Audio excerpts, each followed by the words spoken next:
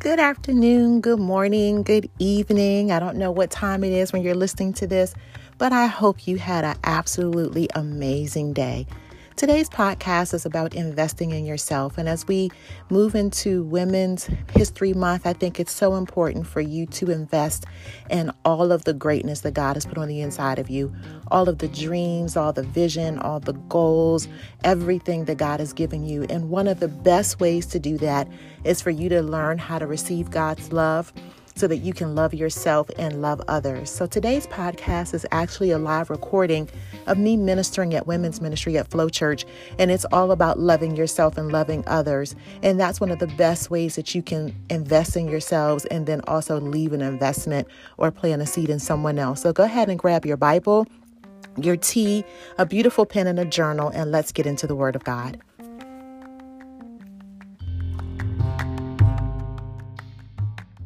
Good evening, ladies, and welcome to Women's Ministry. I am Vita Cash, and I am so excited to be with you on tonight. I am the co-pastor and first lady here at Flow Church, and I am excited. Now, I hope you had a great week. Please go ahead and invite your friends and your family to join us tonight. The word is going to be exciting. The word is going to be good. We are still talking about love. I've been teaching about love all month here at Flow Church, and even though this is women's ministry and not the main service on Sundays, I still wanted to continue talking about love. And if you haven't listened to those, to the series that we've been doing on Sunday, you can always go back and look at it later. But if you have been listening, this will kind of be like a culmination of all of it. And I am really, really excited. Now, before we get into the word, I want to do two things. I want to pray, and then I want to share something with you that has absolutely nothing to do with what I'm going to teach. Father, in the name of Jesus, God, we just thank you for these women who have gathered here today.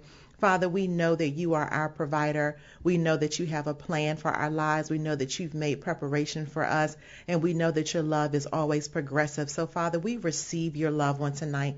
Father, we make a decision just to believe your word and receive. Father, I lift up every woman who is here, God. Father, I ask that you meet her need according to your promises, Father. Father, I pray for those who are brokenhearted. I pray for those who are believing for healing, who are believing for provision. And Father, I ask that you do what you do in the name of Jesus.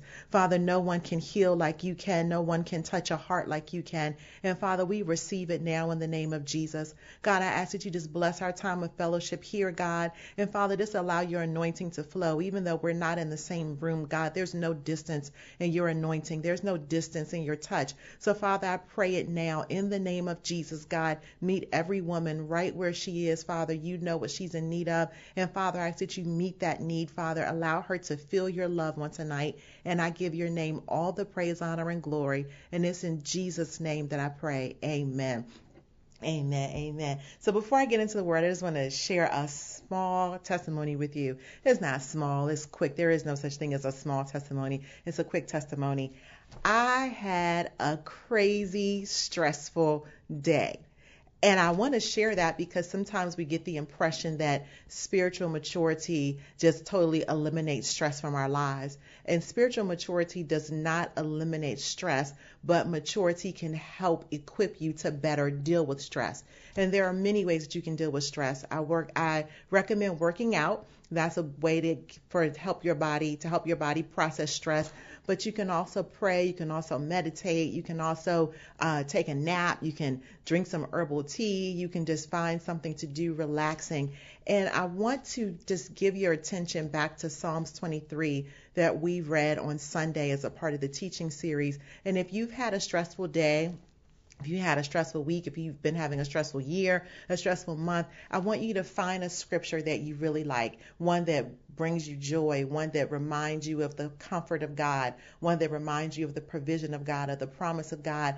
And this is how you meditate on that scripture. Now I'm going to turn to Psalms 23. And again, it has nothing to do with what I'm preaching on tonight, but I want you all to know that you have the ability, you have dominion over your own body. You have dominion over your own emotions. God has given you that dominion. And it's not just about telling yourself, calm down. It's not, I'm going to calm down. There are some other tools that God has given you to relax yourself and to get yourself in a better position. And one of those things is meditation. I taught on meditation and believing God last year, and you can go back and listen to those, to that teaching that I did.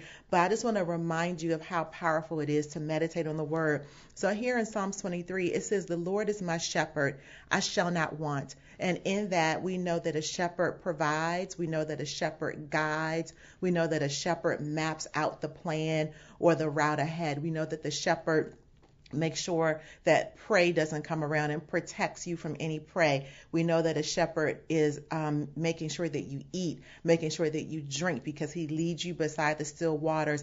He's making sure that you have a place to rest. A shepherd does all of that. So if you are having a stressful day, I want you to find a scripture. It doesn't have to be Psalms 23, but Psalms 23 is good. The Lord is my shepherd, I shall not want. If you jump down, it says, he anointeth my head with oil. My cup runneth over. He prepares a table in front of me. And I want you to find a place to sit. And you may not be able to find a place by yourself. You may be in the midst of a conference with your coworkers, and the conference is going crazy. The Zoom is going crazy. So you have to learn how to connect with the Word of God and the promises of God, even in the midst of chaos. You might be sitting in the hospital waiting room. You might be sitting in the attorney's office. You might be just sitting and your children are running amok, and all the moms are like, children jumping over furniture and using the cat as a bowling ball or whatever. And there may not always be a time for you to go and steal away by yourself. But in the midst of that, if you could just sit still for a second,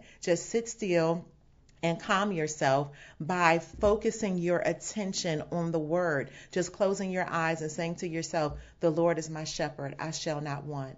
Right now I want quiet. Right now I want order. Right now I want organization. Right now I want whatever it is that you want, you bring that one to the Lord, because he's your shepherd, and I shall not want. So even though I don't see it right now, even though I don't feel it right now, I know that God is still shepherding my life, and I know that I'm now a co-laborer with him. And now, because I'm a co-laborer with him, just by me having this meditation time, I know that he hears my heart, and I know that he's working out. And just begin to assure yourself that God is with you. Even if you don't feel the difference right away, you'll begin to feel your anxiety go down. You'll begin to feel your peace go down. And just to train yourself to focus more on the promises of God than you do on the problems. And every time you feel your mind drifting to, oh, I'm getting sick, or my family's going to be sick, or what if we don't have enough money, or what if I can't calm down my children, or what if I lose my job, or what if this or what if that? I want you to go back to your promise scripture, wherever your promise scripture is. One of mine is Psalms 126. It says that life is like a dream. And then it goes on to tell you how your life can be like a dream. That is one of my favorite scriptures. And so whenever things look nightmarish, I meditate on life is like a dream. And then I just allow that scripture to become so real to me that it overshadows anything that might be going on. So I started out this morning, was a great day, and then maybe about 11:30 it went kind of off tracks, and I was like, what is going on? And then it just kept snowballing, and I pulled myself right back in, and I said, God loves me too much to allow these little, and it was little things, to allow these little things to upset the peace that he's given me, to allow these little things to upset the joy that he's given me. So my focus is on the wrong thing. Let me find something else to focus on. Now, I know that if you're in a middle of a big crisis, those things may seem big, and you might have to do this process over the course of a couple weeks. It might not happen immediately, but you have to hold on to the truth, and you have to hold on to the hope that your God will never leave you, that your God will never forsake you, that he made you another speaking spirit, that he called you his daughter, that you now call him Abba Father, which means that you have an inheritance inheritance and an entitlement to everything in the kingdom, that he made you a co-laborer with him, which means that he's talking to you about the vision for your life. And allow that meditation to just begin to calm your spirit and to get you out of having a stressful day, to get you back on track with, I know that God has woke me up today for a purpose, and I'm going to live out that purpose, and that purpose is not for me to be stressed out. So that's what I did today. In the midst of stress, and Pastor Russell walked past me and was like, "What's wrong with you, girl?" I said, "I'm going to be okay." He was like, "You sure?" I said, "Baby, I'm going to be okay. I'm going to be okay." And so even when your friends or your husband or whoever looks at you and say, "Are you okay?" Don't get offended and say, "I'm fine. Leave me alone." No, you're not okay. You can say, "I'm going to be okay." Or you can even say, "I'm not okay. Will you pray with me?" Or, "I'm not okay. Can you give me some space?" Or, "I'm not okay. Just give me a minute." But you have the ability through the tools of the Word of God to go from being stressed out to being okay. Now, that has something to do with what I'm teaching today, but I wanted to share with you how you can manage your stress. Now, let's jump into the word for tonight. We're going to be talking tonight about loving your neighbor and loving yourself. And I am so excited about this because, again, we're ending this series on love, and we've been talking about love. And even on the podcast, I talked about being fair with yourself. I talked about forgiving yourself, and this will go right along with it. I want to talk about loving yourself and loving your neighbor. And it's so important to do that. And I'm not talking about just giving gifts or sending cards or sending text messages. Those are great things. Please continue to do those things. But there are some weightier matters of love that I want you to get to, that you are a person that just freely loves, and you're a person who freely accepts love and freely receives love from God and from your sister and from your husband and from your children and from your mom and from everyone else in your life. So let's open up to Matthew chapter 22. Ooh, I miss the sanctuary. I miss the sanctuary. I miss when we say open up to a certain scripture, having everybody in the sanctuary erupt with excitement about the word of God, because we are a word church. Praise God. Okay. Here in Matthew 22. And here we have the religious folks. And I like talking about the religious folks because they really didn't like Jesus. They thought that Jesus was not falling in line with Jewish law, which he wasn't. He said that he did not come to make other people comfortable. He came to put son against daughter. He came to put mother against daughter, father against son. He came to stir things up because he had to uproot all of the roots of religion that were in the people at that time, to move them from being religious people to move them into being people who were in relationship with God. And so he knew that a lot of the things that he said and a lot of things that he did didn't strike people as very comfortable, but he didn't come to make us comfortable. He came to get us out of a bad situation so that we could have comfort perpetually later because of his ministry.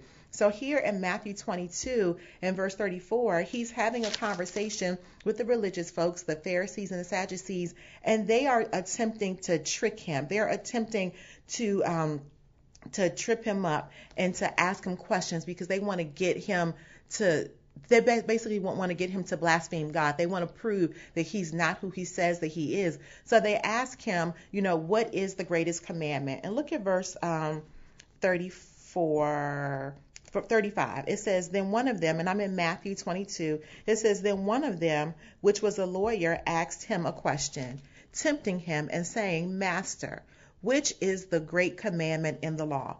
So we know that all the commandments were important. That's how they lived at that time. And so to pick one over the other would have been a way to kind of create division. Which law is more important? Which book of the Bible is most important? What Christian holiday is more important? And Jesus, being who he is with all of godly wisdom, he answers like this. And he says, Jesus in verse 37, Jesus says unto him, Thou shalt love the Lord your God with all your heart, with all your soul, and with all your mind. This is the first and great commandment. The second is like unto it, Thou shalt love thy neighbor as thyself. on these two commandments hang all the law and all the prophets. And so he's pointing them to love, saying that loving God and loving your neighbor and loving yourself are the two great commandments. But there's something really significant that we have to stick to here for a minute and kind of go over. It says, on all the law and all the prophets do these two things rest. And we know that Jesus came to improve the law, and he came to fulfill what the prophets were saying. And so we can't stay at this point in our love walk. We can't stay with loving the Lord your God with all your heart, all your soul, all your mind, and then love your neighbor as yourself without adding on the layer of the dispensation of grace that Jesus brings with it. So he's pointing out, this is not what I have come to do. Jesus talking, he said, this is what you're used to, that all the law and all the prophets rest on this, that you should love the Lord your God with all your heart, all your soul, all your mind, and then love your neighbor as you do yourself. And so, Pastor Vita, what's wrong with that? There's nothing wrong with that. But if you think about that statement and think about that commandment, it's absent of grace. It's saying that you have to love the Lord with everything that's in you. And if you think about what your heart, your soul, and your mind represents, it's talking about your emotions. It's talking about your decision making. It's talking about your thoughts. It's talking about your actions. It's talking about your intentions. It's talking about every single part of you. And can you imagine when you have to live a life that every time you make a mistake, you have to go to the holies of holies and the priest goes in and atones for you, and then you have to give a turtle dove offering or a lamb offering or a sheep offering or a perfect cattle offering? Because if you got this love walk wrong, then you would have to go back and start over, because you would have to atone for all of your sins. And now he's letting us know that this is what the system was, that all of the law and all the prophets hinged on your ability to be able to love perfectly. And we know that perfect love is something that God has towards us, but as humans, we don't have the ability to be perfect. And so the concept of loving God with all your heart and all your soul and all your mind and all your strength, and then love yourself that way, and then love your neighbor that way, you can imagine the discomfort and the possible fear that may have caused. And now the Sadducees and the Pharisees were so arrogant and so prideful that they didn't even pick up on the fact that Jesus was telling them that this is what you're used to. This is the law that you live by, the law that you're trying to question me about, the prophets that you've been questioning me about, all of those things. This is how this system used to work. But of course, because he's Christ, I've come to improve this love walk that you're going to have with God. I'm coming to show you something different. I don't want you to be fearful about loving God. And I don't know how you grew up, but I'm a church girl. I grew up in church.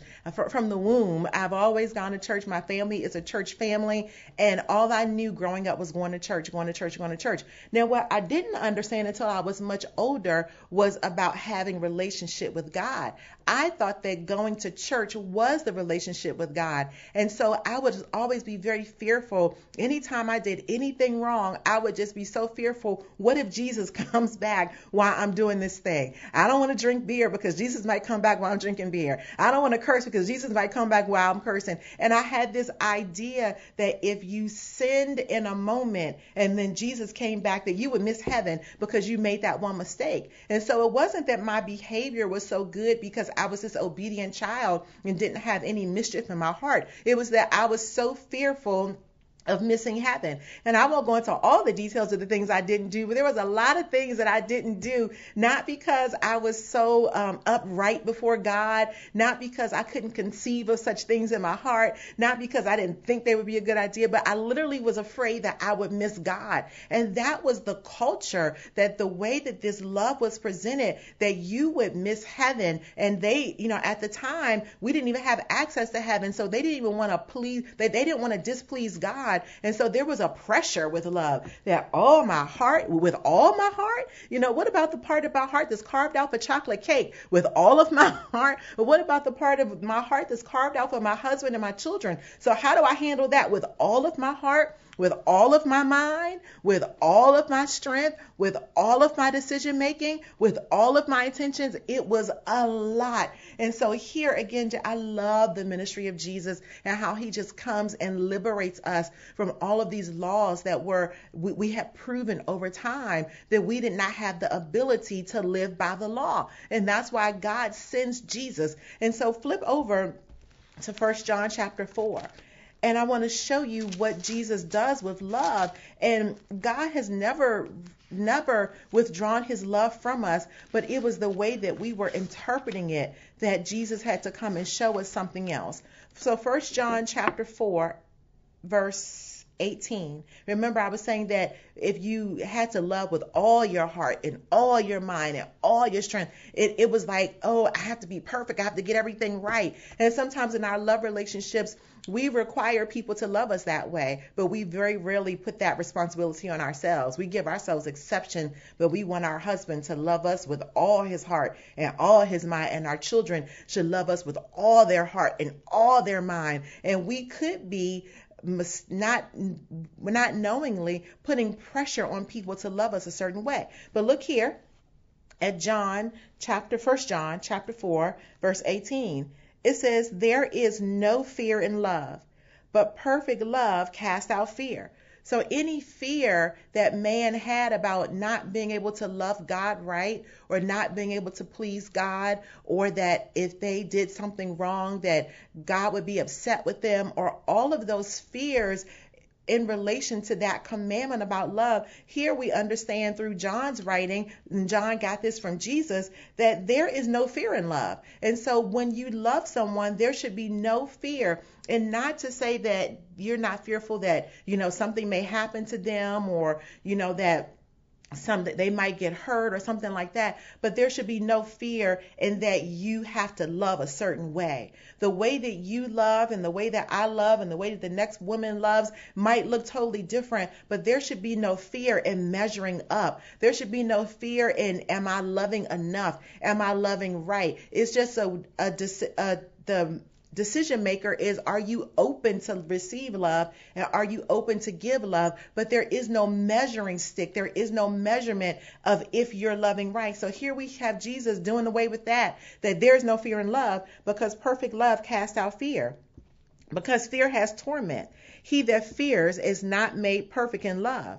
We love him because he loved us. So here we're seeing now we don't love God because we're commanded to love God. We love God because he loved us, and we're reciprocating the love that he's extended to us. And when you get that, then now you are free to make a decision to love God. Just like you're free to make a decision to receive him as your Lord and Savior, you're free to make a decision to call him Father because we've been adopted into his family. Now you're free to love him. And there's no measuring stick of, am I loving him with all of my mind? Am I loving him with all of my soul? Am I loving him with all of my strength? Am I loving him with all of my decision making, with all of my intentions, with all of my emotions? Now he's just saying, freely love me. Freely give me your affection. Freely give me your thoughts. Freely give me your worship. Freely give me your praise. And I'm not measuring it based on what someone else is doing. I'm not measuring it based on a law that was written.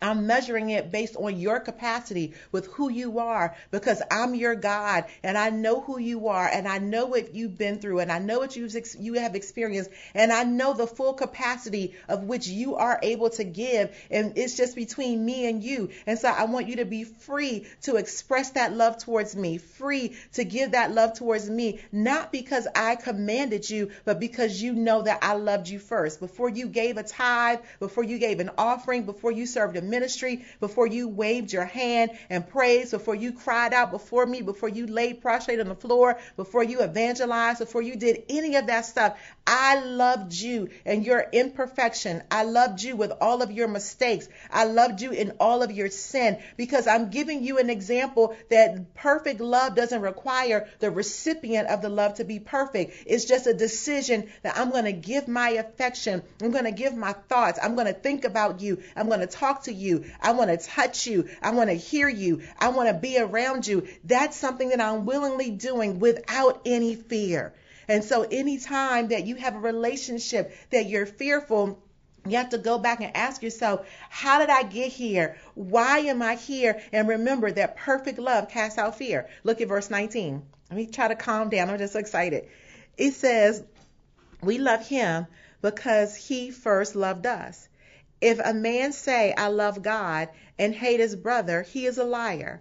For he that loveth not his brother whom he has seen, how can he love God whom he has not seen?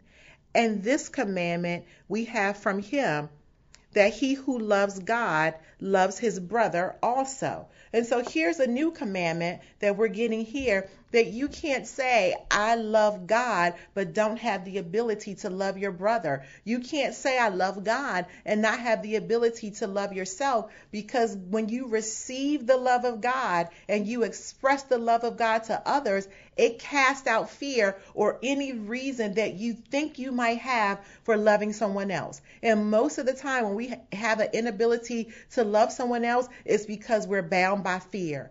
I'm afraid that if I stop acting angry, they're going to think it's okay to mistreat me. I'm afraid that if I take down this wall, that they're going to take advantage of me. I'm afraid that if I'm vulnerable before them, they're going to judge me. I'm afraid that if I freely give of myself, they're going to take advantage of me. I'm afraid that if I do this, then they might realize who I really am, and then they might stop loving me.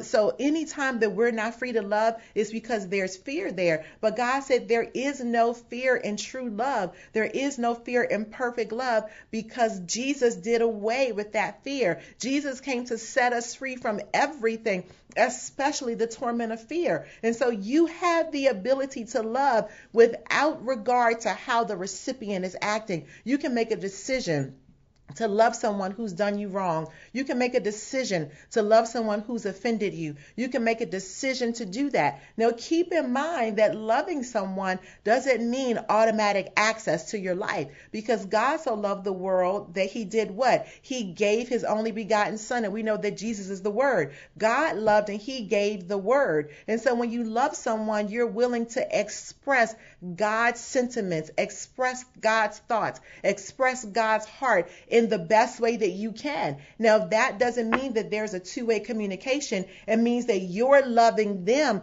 through giving them God. It doesn't necessarily dictate how you receive back from them. But you shouldn't have any fear in praying for someone. You shouldn't have any fear in forgiving someone. You shouldn't have any fear about giving someone the word, about giving them encouragement, about smiling, about doing all those things. Because guess what? It doesn't matter how much you pour out. You're not looking for someone else to pour back into you. You're going to be poured into by God. Remember, he's going to anoint you. He's going to allow your cup to overflow. He's going to fill you up. And so you can love this way and know that you're going to be filled up this way, that you're not dependent on it coming back to you this way. But the more you love, the more people will experience God's love, and the more that it will open them up to receive God as their very own and to love back. Now, this is so exciting to me, because now we're going to talk about one of my favorite stories in the Bible, one of my very, very favorite. We're going to flip over to Joshua chapter 2, and we're going to talk about Rahab. Yay! Rahab, Joshua. Joshua judges Ruth.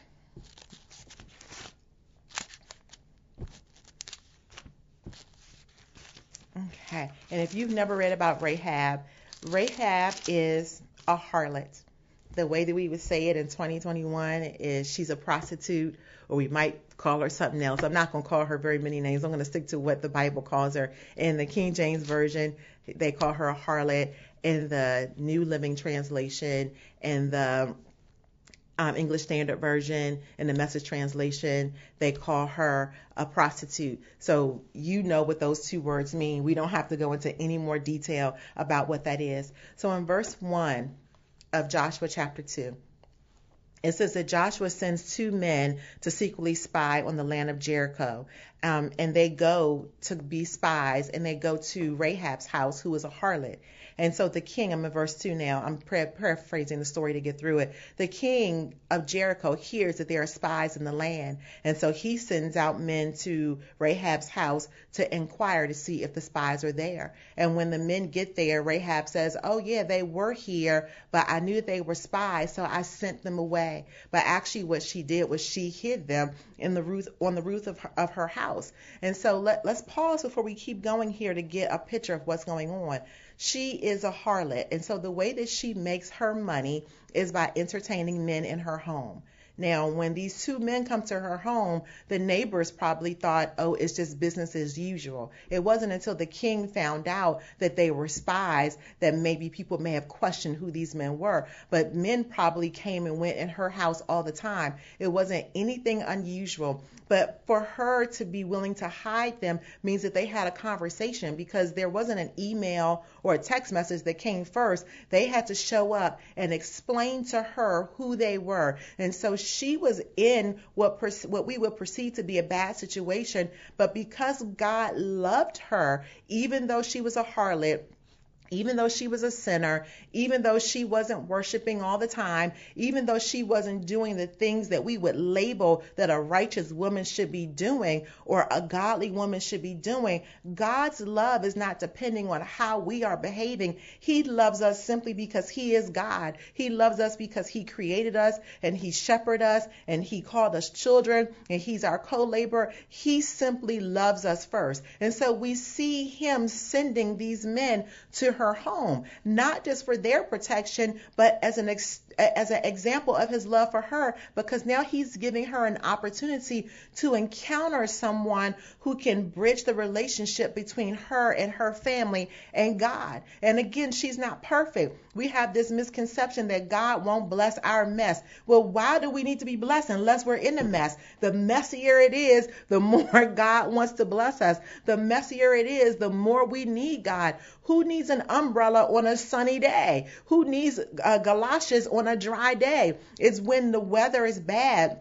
It's when your bank account is low. It's when your marriage is upset. It's when your kids are not behaving. It's when you feel sickness and you know that there's something wrong with your body. That's when we really call out to God. And so just let go of the fact that, you're waiting for a promotion, or you're waiting for a new house, or you're waiting for your credit score to go up, or you're waiting for whatever, and you think that God is waiting for you to get it together to bless you. God's not waiting for you to get it together. God is waiting for you to open up your heart and receive the fact that he loves you just like you are. And all you have to do is make a decision to receive his love, because there's no fear in love. Perfect love casts out fear. So you don't have to be fearful that you're trying to get it right with all your heart, all your soul, all your mind, all your strength. All you have to do is be willing to receive whatever messenger God sends to extend his love to you. So let's look at this some more. Let's look at turn to the same chapter. Look up verse 9.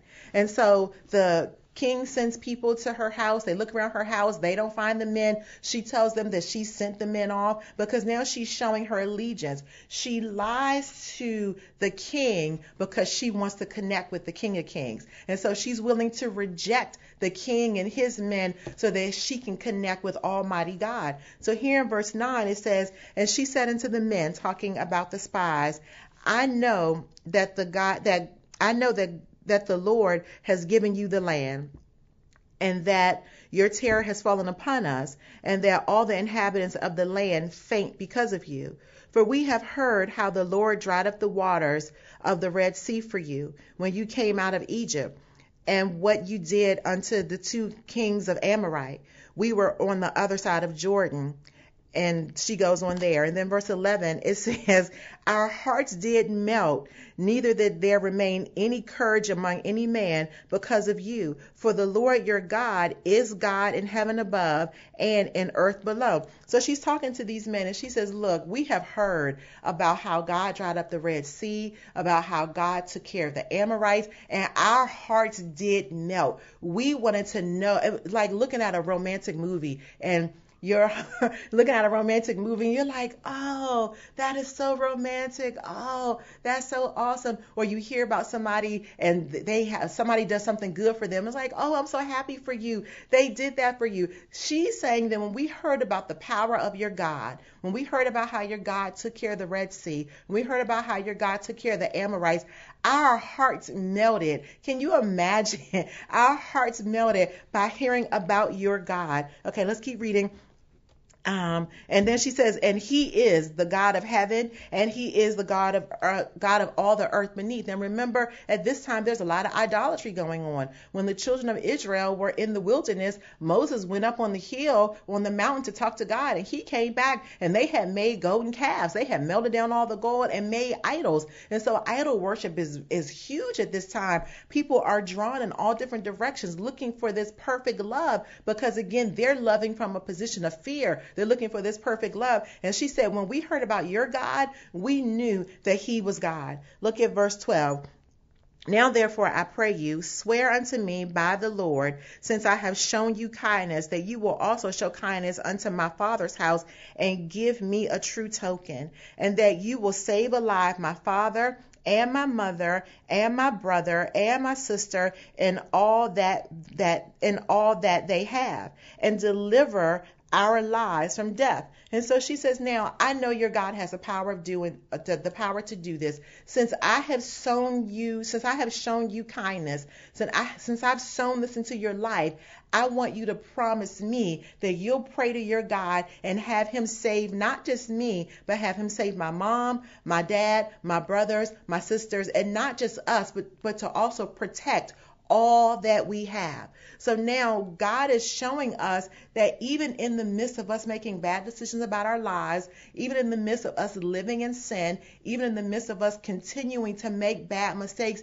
he will still send a messenger. He'll still send an angel. He will still send someone to show us his love and to give us an opportunity to connect with him. Now, she could have operated in fear and said, no, I'm not going to ask. But she probably said, what do I have to lose? What would possibly go wrong? I could just be here doing what I'm already doing, or I can open up my heart and receive this love that God has given me. And so if the story continues on, that they go and they continue to spy and do what they need to do. And when they come back and when there is a battle in the land, they tell the people that they're fighting with that when you see the house that has the red cord hanging out of it, don't enter that house, because that's an ally for us. That's someone who God has instructed us to protect, because God's love always casts out fear, and he extends his love to us first before we're able to love him back. Now let's look at what Rahab did. First, she disrupted her evening for the night. Time that she could have been entertaining her usual guests and making money, she disrupted her evening for the night. And sometimes when you are walking in the love of God, when you're making a decision to receive love from God, you might have to disrupt your life. You might have to stop something that you've been doing. You might have to start something that you've been doing. You might need to turn off the television. You might need to cut off a friendship. You might need to disrupt your life. She disrupted her life because she knew that it was the opportunity for her to connect with Almighty God, the God of heaven and the God of earth, the God who melted her heart, the God that she had heard great things about. That was what she needed to do. The second thing she did was she acknowledged who God was. She didn't call him the universe. She didn't call him the moon. She didn't call him the stars. She didn't call him the whatever. She said he is the God of heaven and he is the God of earth. So she disrupted her life and she acknowledged who God was. This is her learning how to walk in love with God.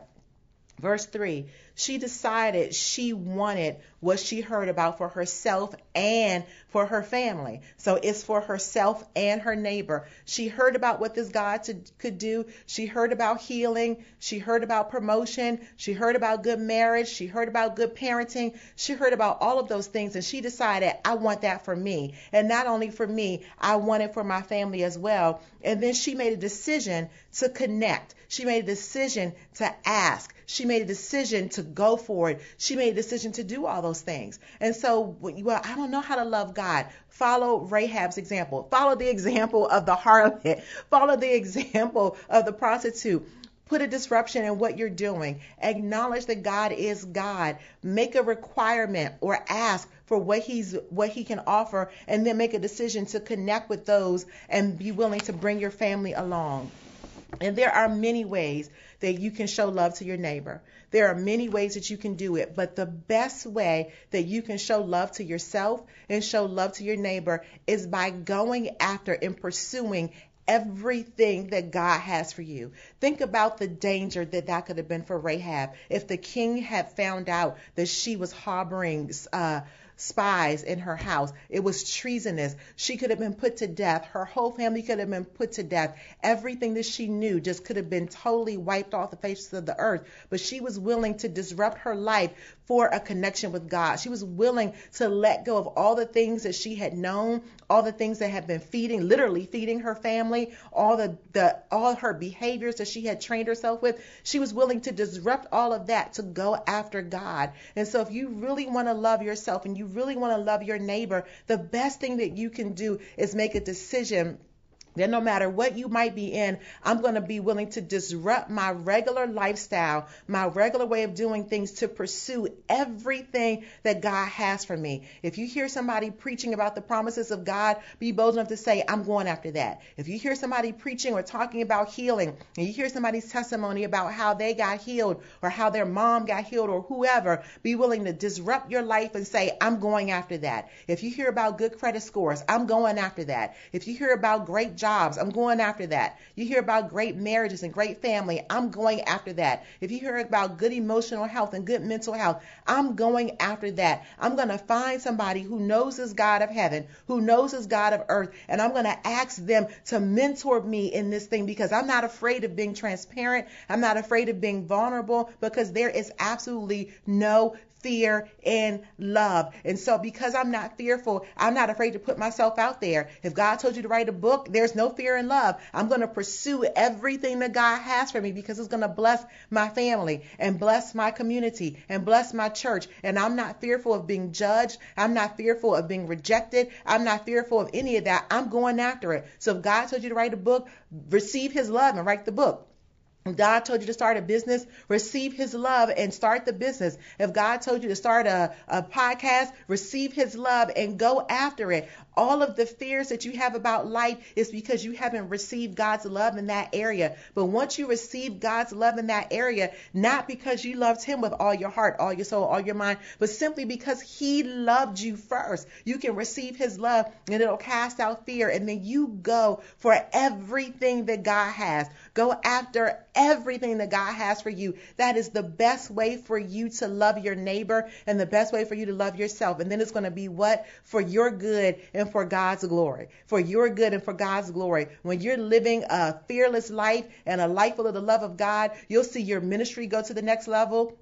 You'll see your marriage go to the next level. You'll see your job go to the next level, your family life, everything, your mental health, your emotional health, everything. Because listen, if you need help with your emotional health, go after what God has for you. Go talk to the counselor. Go talk to the therapist. Go talk to your primary care physician because you're going after everything that God has made available to you. And you don't have to worry about being judged or worried about anything else because God loved you and his love is going to protect you. His love is going to provide for you. His love is going to plan for you. His love is going to make preparation for you. So there is no fear in love. So I want you to love your neighbor as yourself, not because somebody commanded you to do it, but because God loved you first and you have received his love. And now you're willing to be like Rahab and just go for it. Just go after everything that God has for you. And the way that begins is by you receiving Jesus as your Lord and Savior. And so if you have never done that,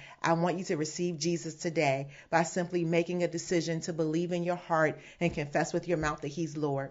You don't have to do anything other than believe right now. And then once you believe, you can connect with the Word Church like Flow Church, and we will help you follow Christ, love others, and work on yourself. There are no perfect people at this church.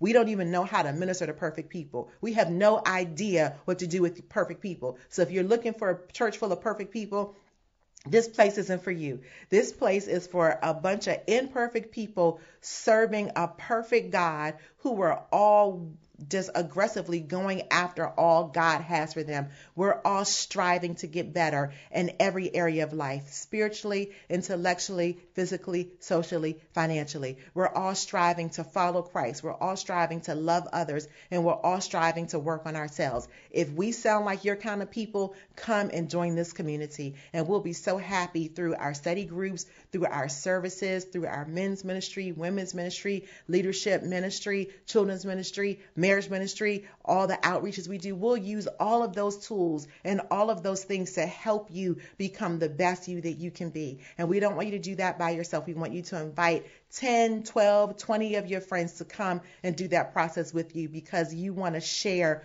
what God has extended to you. And then we want to encourage you to give on tonight. Be a giver. I'm not going to pump you up about giving. Giving is a decision. Be a giver. And they're putting up on the screen all the ways that you can give. And so I pray that the word blessed you on tonight. I am so excited. I just want you to be free to love. Free to receive God's love, not because you did anything, but just because he loved you first. And I want you to be willing to go through the same steps that Rahab did. She saved her whole family. Her whole family. She went from being the harlot to being the evangelist and got her whole family saved because she made a decision to use the connection that God gave her. I want you to do that. And then before we end, I want to ask you, did you get an email from us yesterday? Did you hear that we're launching the Brilliant Women Book Club? I am so excited. If you've known me for any period of time, you know one of the first things I'll ask you when I talk to you is, what are you reading? I always want to know what you're reading, because I know that women who are empowered with wisdom have a optionless life. You're never out of options when you're full of wisdom. You always have an option when you have intellect. You always have an option when you have wisdom. And so I believe that women should be reading as much as they possibly can, because I want to load you up with wisdom so that you can have as many options as possible. And so we're launching our book club on Monday, March 1st, and we're reading Believe Bigger by Marshawn Evans Daniels, and we want you to get that book. If you did not get an email from us, go ahead and put in the chat, I need to get an email, and we'll put a connection card up for you so that you can give us your email information, and we'll send you an email tonight. But we want to just have as many women as possible in this book club. What's going to happen is, once we start reading the book, every week we're going to send out via text message prompts for either discussions or prompts for your personal journaling about the book. And then occasionally we're going to have book discussions that are going to be for members only. It's going to be by invitation only, for members only. Now, listen, anybody can join. It's not exclusive in the sense that, you can't join. Anybody can join the book club, but you have to at least put forth the effort of saying, I want to be a part of the club if you want to be a part of the discussions, okay? So you have to be willing to extend yourself and open yourself up. So please join the book club. And again, if you didn't get an email or text from us, we'll be so happy to send you one. I'm so excited to hear the conversations. I'm so excited because iron sharpens iron, to see how we're going to all grow together, and we're going to be doing these books together. We're going to also be doing a couple of times, we're going to be doing devotionals that I have been writing, and I'm so excited to release those to you. So sometimes we'll be reading books, sometimes we'll be doing devotionals, but it's all for us getting better, to get more wisdom, and we're going to also use it as an evangelism tool to bring more women into the kingdom. So if you have not signed up to be a part of the book club, please do it, because the first text messages will start going out on Monday. You do not want to miss it. It's not going to go out to the whole church. It's not going to go out to our whole mailing list or our whole community. It's going to go out to the women who have specifically said, I want to be a part of the book club. And so you need to be willing to do that on today. We love you so much. Thank you so much for joining us. Remember, no stress-free day, no stressful days, live stress-free days, no stressful days, and receive God's love simply because he loved you first. Have a great night. I love you. See you soon.